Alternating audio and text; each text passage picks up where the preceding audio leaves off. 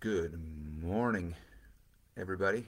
Welcome to your Monday. We are going to be in Ecclesiastes 5 1 through 7. So grab your Bibles and get ready to roll here. A couple quick announcements as we get into it today. First Communion classes are starting up this Sunday at both campuses. So after service in San Marcos, and then during Bible study hour in San. I did it backwards. Uh, Bible study hour in Escondido, after church during Bible study hour in San Marcos. All right, so go ahead and join us for those. If you got a fifth grader or somebody above the age of fifth grade who's not yet taken the Lord's Supper, go ahead and join us for that. We would love to have you there. All ages are welcome.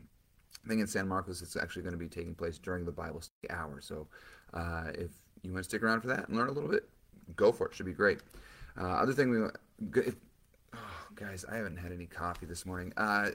It's taking place during the Bible study hour, but everybody is going to be involved in the San Marcos campus, so just be aware of that. Let's move on. Don't forget, Lent is coming up Tuesday evening in San Marcos, Wednesday evening in Escondido, 5:30 for dinner at both places, and then we will get into the service and the Bible study at 7 o'clock. So 7 o'clock Bible study, San Marcos, 7 o'clock service in Escondido. Pastor Aaron Smith is going to be with us this week for those things.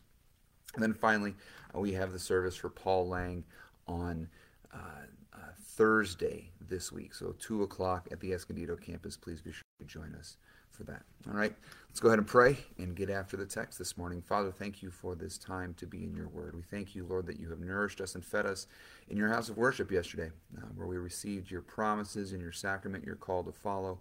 And now, Lord, we pray today that as we receive that word and take it with us into our lives, Lord, that it would guide us, that we would be people formed and shaped by what you say to us. We ask this in Jesus' name. Amen. All right, today's reading has to do with the words we hear and the words we speak. First, the preacher is going to talk to us about preaching today, the importance of attending to the Word of God. This is going to be third commandment kind of stuff, Sabbath day, tending to the day, keeping it holy, going to worship. That's how we're going to start, but then it's also going to talk to us about how we speak. And not just to each other so much as how we speak before God. And so this is an interesting, good text for us to get into here today, I think. So let's get after it here. We're going to just read the first verse by itself. We're in Ecclesiastes 5, 1 through 7, if I haven't said that already. Guard your steps when you go to the house of God. And for them, that's the temple. For us, that's worship, right? To draw near to listen is better than to offer the sacrifice of fools, for they do not know that they are doing evil. Now, this is a good place to stop for a second. When you go to church, what are you there to do? Are you there to show off? Are you there to bring your work? Are you there to go before God so he's impressed with you? Or are you there to receive from God? Do you go with your works and your sacrifices? Or do you go with open ears and empty hands to receive what God has to give? Well, I mean, if you see how I'm setting this up, we go before God with open hands. One of the things we have to recognize about ourselves and cop to is our ignorance about God. We are inherently unwise fools because we do not know God as he is. Sin has corrupted our minds, sin has corrupted our understanding and our reason. And so if we're going to know who God is, we've got to listen to him. If you were in Escondido yesterday, you heard Rachel's children's message where she talked about how if Jesus has a name tag, you can't just look at the name tag and be like, oh, that's Jesus, and I know everything about him. You've got to talk to him. You've got to learn from him. You've got to get to know him for what he has to say. That's what Solomon is telling us today. Listen, when we go to the house of worship, we don't go to show off. We go empty-handed, is Luther's famous last words. We are beggars. This is true. And so when it comes to knowing God, we come with open ears. It's a great statue. And I forget the name of the statue. I think it's called the Listener or the Hearer, and it's a man whose body is shaped almost like an ear, and he has his hands like this. So his whole shape of the entire statue is one of reception, is one of hearing, not just with his hands on his ears, but his whole body is receiving a word.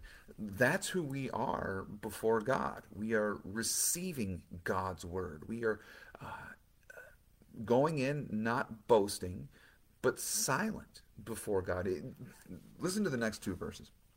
Be not rash with your mouth, nor let your heart be hasty to utter a word before God, for God is in heaven, and you are on earth. Therefore let your words be few. For a dream comes with much busyness, or much business, and a fool's voice with many words. This reminds me of Peter on the Mountain of Transfiguration. Right? There he is, in the presence of God on the mountain. He's got Moses and Elijah, and he begins to speak. And all three Gospels, I think, that mention this time when Peter foolishly speaks on the mountain, Peter said these things because he didn't know what he was doing. He's speaking in the presence of God. He's not listening to Jesus. He's trying to capture Jesus or control Jesus or get some piece of the pie here or something like this. No, he's there and should simply be silent and listen. And this is where we stand positioned before God and his word, silent receivers. Of course, we respond with praise and prayer and thanksgiving, of course, but that's always responsive.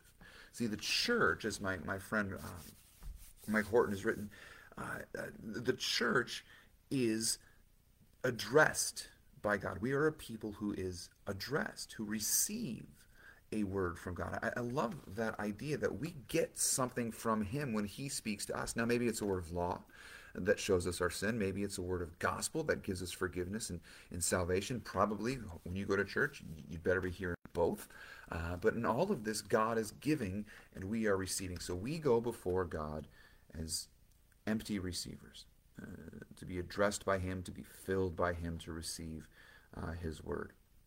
Now the danger arises from this when we are so passive before God that we say one of two things. One, we might end up saying something like, if I don't have to do anything, I don't even have to go.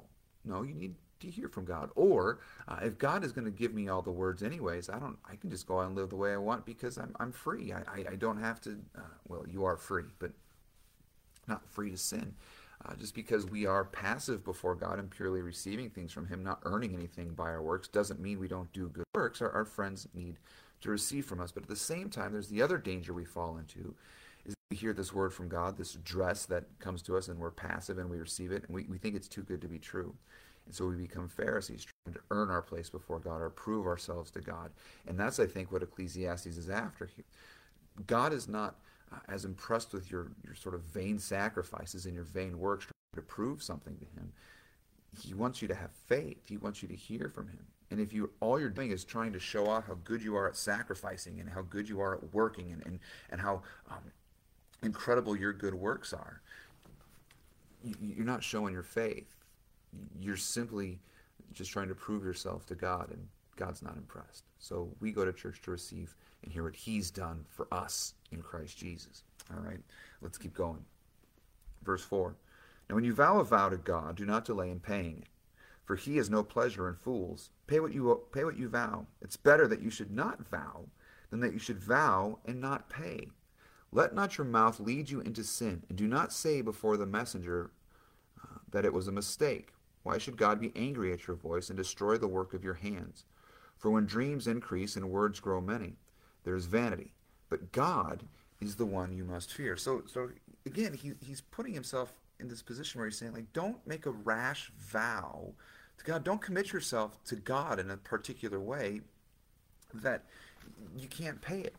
Now, remember, if we're thinking about this in light of the worship service, when we go to church, we're not going to commit ourselves, but he's committing himself to us in a certain sense. And if you make a rash vow and you can't fulfill it, there's going to be a punishment. There's always a consequence to not fulfilling a vow. Think of the Israelites in the wilderness when God gives them the law, and they all respond by saying, all the Lord has said we will do. And do they do it? No, they sin. They turn away from God. They're rash in this vow that they make to God. So he's cautioning here, like, listen, trust God, believe God, but let him worry about the future. You trust him, you go about your work. This is the same thing he's been saying the whole time. You go about the work that he's given you to do. You fulfill the vocations he's placed in your life. You do what he commands you to do. But don't give yourself a new command and a new law and then commit yourself to this before God when it's going to come with consequences. Now, I think why he's saying this is if you go back and he says, don't be hasty in a word before God. This goes back to verse 2. For God is in heaven and you are on earth. You still see things from under the sun. So don't commit yourself to something in the future because you don't know the future. Don't tell God, I'm binding myself to do something that you don't know what's going to happen to you in the next day. You don't know what's going to happen to you in the next minute. How can you commit yourself to something when you don't know things under the sun? God does know things. He can commit himself, in a sense, to the future because he's above the future. He's beyond time. So God, who is in heaven, can commit himself to you, can make vows and promises to you, and we know they'll be fulfilled because he knows the future. So if he says to you, I baptize you, and you are forgiven, and eternal life is yours, all on account of Jesus' dying and rising, we know it's going to be done because the one who is in the future and in the present and in the past, the one who's beyond time, is telling us what's coming our way. He's telling you, here's what I have in store for you in the future. This gives us hope, this gives us confidence, this helps us persevere. But if we tell God, here's what I'm going to do in the future, how do you even know? You don't know what's coming in the future. So all it is to say here is, instead of making a vow to prove yourself to God, trust God. Trust his plans. Trust his promises. All things are in his hands, and that's all we've got. So we trust him to be faithful to his word, and we go about the business that we have to do that day, not knowing what the future holds, except we do know that God holds us, and he keeps us. And we look to his son through all of this. I mean, if you think about all the prophecies in the Old Testament saying that this is what the Messiah was going to do, they come true. Why? Because God knew. He was just telling you what was happening in the future because he was seeing it. He sees it all. I hope that makes some sense. So when our dreams about the future increase and our words increase about how grandiose the future is going to be and how great we can be with these vows, it's all vanity. God is the one we must fear. And so this is the call to faith. We trust him, and he holds on to us. And so we go to church, we hear the word, we trust the promise, and then we fulfill the vocations God has given us to do, trusting that God's going to make all things good. Let's pray. We thank you, Heavenly Father, through your dear Son, Jesus, that you've kept us tonight from all harm and danger. And we pray today you would keep us from sin and all evil so that all our doing in life is pleasing to you. Into your hands we commend ourselves, our bodies, our souls, and all things. That your holy angels be with us so the evil foe would have no power over us. In Jesus' name, amen. God's peace, everyone. Have a great week.